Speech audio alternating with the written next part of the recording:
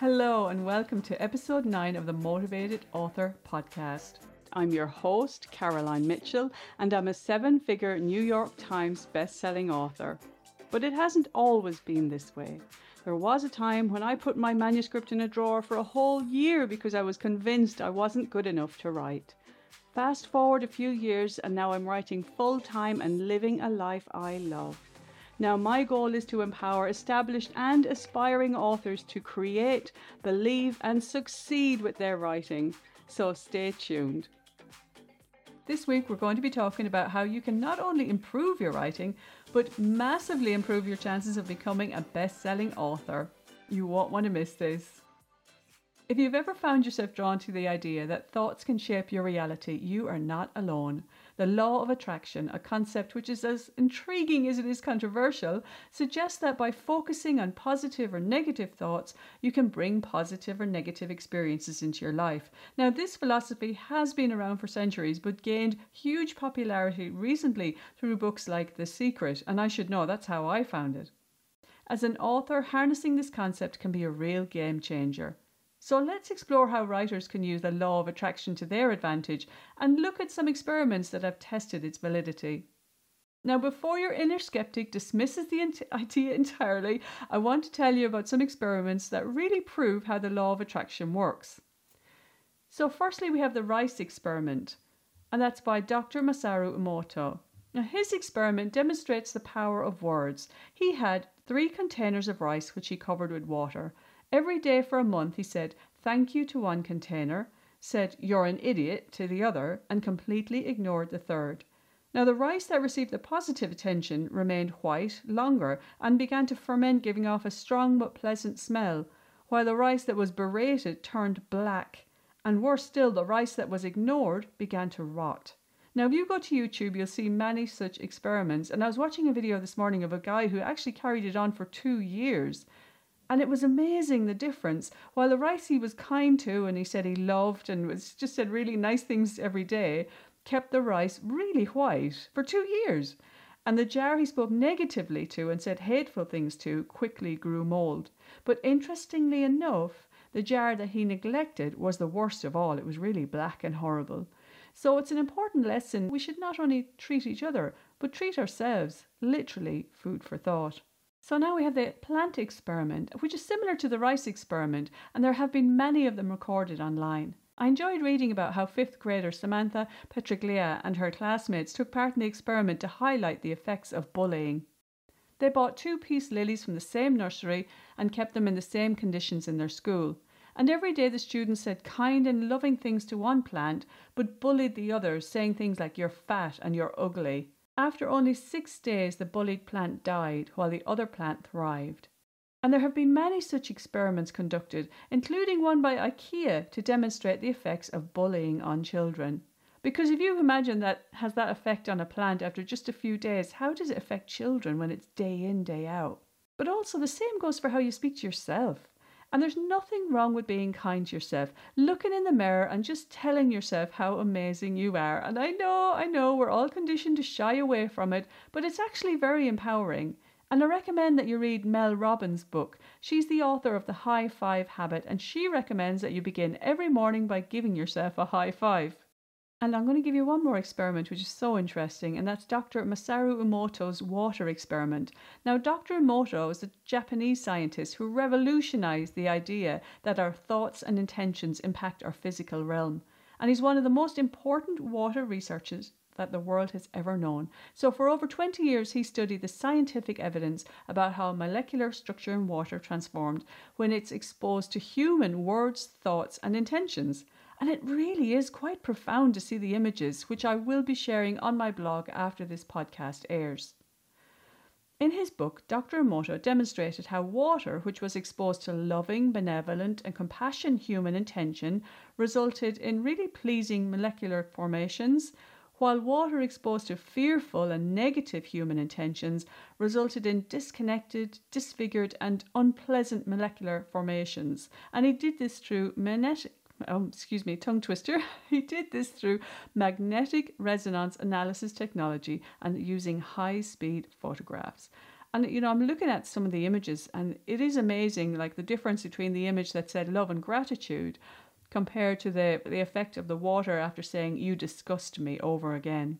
And the words eternal compared to the effect on the water from the word evil, which is really quite horrible and frightening. But his research also showed how polluted and toxic water, when exposed to prayer and intention, can be altered and restored to beautifully formed crystals found in clean, healthy water. And, whether you're religious or not, what is prayer but just peaceful, well-intended words? So how do you make the law of attraction work for you? Well, you could start by keeping a manifestation journal, and many authors swear by them, detailing their goals as if they've already happened. And anecdotal evidence suggests that writers who practice this tend to see more success from completing their manuscripts to getting published. It's a kind of self-fulfilling prophecy powered by your own beliefs and actions, and I highly recommend it. Gratitude is also so powerful. Studies on gratitude have shown that people who consciously count their blessings tend to be much happier and more successful. So authors who practice gratitude in their writing craft often reports increased motivation and breakthroughs. So I never let a day go by without consciously being grateful for everything around me. And even if you're listening to this and you think, "Oh, I'm not in a good place," well, you have the ability to listen to a podcast. You have the iPhone or whatever you're using to hear it. And it all does depend on how you think. Scientists working at the Wellcome Trust Centre for Neuroimaging at the Institute of Neurology in London discovered that people who visualise a better future are much more likely to make it happen. In the publication of their findings, they wrote that the ability to construct a hypothetical scenario in one's imagination prior to it actually occurring may afford a greater accuracy in predicting its eventual outcome. And it makes sense, doesn't it? If you're open and positive and are there for possibilities, then you'll make more of an effort to make it happen. When I worked in the police, I used to deal with people caught in a cycle of abuse all the time. And it was so frustrating when you're trying to help them, but they just used to end up back in the same cycle all over again. And one woman asked me why her life was such a car crash. I remember the day she said to me, "Why does this keep happening to me?" She'd just finished up with one man who ended up in prison for beating her up. Then the next relationship was going in the exact same way. Now, I am not victim blaming in any way, shape or form. Believe me, I spent many years of my time in the police passionately caring for victims of domestic abuse as well as other forms of abuse. Nobody deserves such treatment. But my point is that this woman's childhood was not a good one as she watched her father beat up her mother. So subconsciously her life choices were making her attracted to men who were more likely to abuse her in return. And sometimes it works in the opposite way and people become abusers. But it is possible to break the cycle and reprogram your thoughts wherever you are in your life. It's about being aware of what you're thinking, about living consciously in every way you can. And I'm not saying you should go around grinning like a Cheshire cat all day. That's not what the law of attraction is about. It's just about being conscious of your thoughts. And this is such a huge subject that I will be covering it in a lot more depth in my writing course. So if you're interested, subscribe on my site, carolinemitchell.co, and you'll be notified when the early bird deal becomes available. As Albert Einstein says, imagination is the preview of life's coming attractions. And the law of attraction is basically built on the principle that like attracts like. So this isn't just in terms of relationships and material wealth, but also in the creative and emotional realms. So for writers, this means that your mindset can dramatically affect your author journey.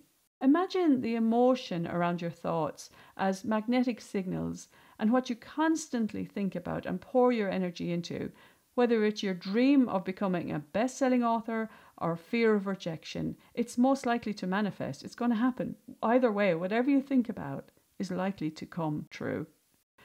So your perception of the world has a huge influence on your outcomes. And I often say to authors that before they start writing, it's really important that they work on their mindset first. Now, this isn't the case of sitting cross-legged on the floor and waiting for everything to come to you, although there's nothing wrong with meditation either. But if you get up in the morning with the will to achieve everything you've dreamed of and consistently put in the work, then it's more likely to occur. And it takes time, It's not going to happen overnight, which is why a lot of people give up when things get hard. But most of the time when things get tough, that's just resistance getting in your way. And if you break through that, you'll see real change. And believe me, I know. I've been using the law of attraction for years, and everything else aside, who is the happier person? The one who complains all day, or the one who's most grateful about what they have and is focused on positive things? And we all know them. You go into any neighbourhood group and you'll always see the same people complaining over and over again, whether they're taking photos of their dogs pooing on someone's lawn or they're complaining about fireworks once a year. And while I agree that everyone's opinions are valid and, everyone has the right to complain, if you just live a happier life and see the beauty in things, you'll feel better in yourself. So as an author, the law of attraction really can be your secret weapon. Visualization is such an important and powerful tool. Now, I know I've mentioned this before, but it really is worth sharing again. I want you to close your eyes and imagine your book on the bestseller list. Visualize readers engrossed in your pages and see yourself signing books at a crowded event if this is one of your life goals. And if this isn't your life goal, then this is just giving an example of how you can use visualization to your benefit. And this practice doesn't just boost morale, it aligns your subconscious mind with your goals. And I really want you to get into it. Use all the senses to make it real. What's the weather like? What time of year is it? Are you cold or warm? What are you wearing? What does the room smell like? Is it loud? Is it quiet? Are there people chattering? Imagine a line of people holding your book in their hands, waiting for you to sign it. And if you struggle to imagine this, then it's even more important to work on your mindset. Now, if you have aphantasia, it just means that you think differently and you can't see things play out like a movie in your mind. But that's not to say you still can't think positively. Get a journal and write down everything you want. Not as if it's in the future though, write it in the now. And you're a writer, you can do this. So whichever way you do it, I want you to get deep into this joyful emotion that puts a little smile creeping onto your face. And that's when the real magic happens. It's not about just going through the motions. It's about emotion. It's feeling those good feelings, and that's where the real magnetic pull lies. Next, I want you to use positive affirmations, and it has been proven that using daily affirmations really can rewire your brain. So start your writing sessions with affirmations like, I am a talented writer, or my words flow easily onto the page.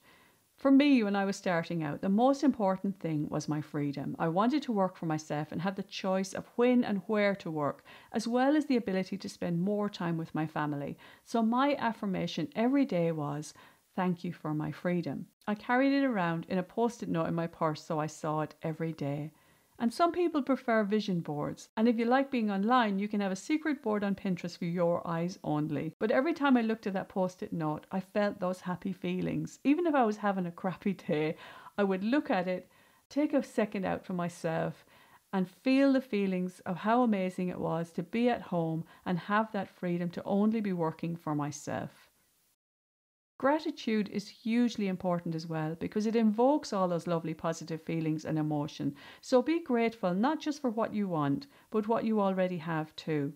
Be grateful for the progress that you've made, the words you've written, and the ideas that flow to you. Because gratitude can create a positive feedback loop, which brings in more to be thankful for, including writing opportunities. And it's amazing the people you can attract into your life when you have a positive outlook. And I always say to people, even if you work with people in the book industry, if you don't get on, sometimes editors might clash or don't agree with the same thing, or sometimes books don't work out the way you wanted. And I always say, don't ever burn your bridges because people are always trying to do their best for you. They want the same thing as you do. They want your best, but sometimes things just don't work out.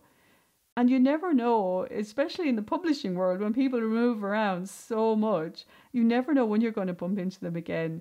And you want to be on good enough terms that if they're working for a different publishing house somewhere else, that they're open to you and open to working with you again. So whether you're an aspiring author or an old hack like me and you hit a creative writing block, here's how you can use the law of attraction in your writing. So firstly, set your intentions. Write down your goals about what you want to do that day. So be specific.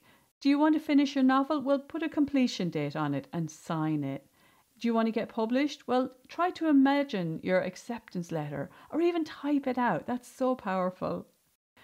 If you want to cultivate a positive writing environment, then surround yourself with positivity. And this could mean motivational quotes on your wall, a comfortable writing space, or joining a supportive writing group like in NaNoWriMo. Mindset shift is also important. Replace those negative thoughts with positive ones. And don't go online and complain all the time. Okay, if you need to get something off your chest, that's fine. But just try not to get into the habit of being in that negative mindset.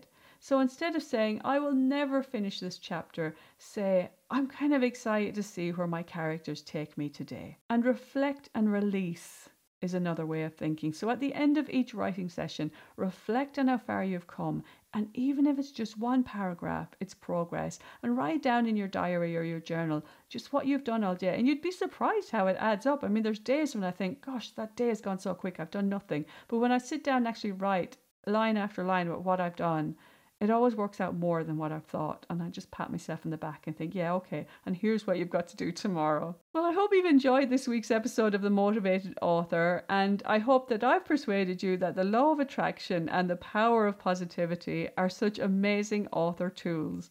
And I'm not saying everything in life is going to be perfect, because everything passes, the good times and the bad. But it's how you cope with it that matters. And if you'd like to pass on some positivity, maybe you could leave my podcast a nice review or pass this episode on to someone that you know who could do with it. And don't forget, the blog of this podcast will be uploaded onto my site at carolinemitchell.co soon too. And if you would like to work on your author mindset, then please do subscribe on my site, and you will be notified when my course is available, because it's going to be very, very powerful. Have a wonderful week, my friend. And remember, if you can dream it, you can do it. Bye-bye for now.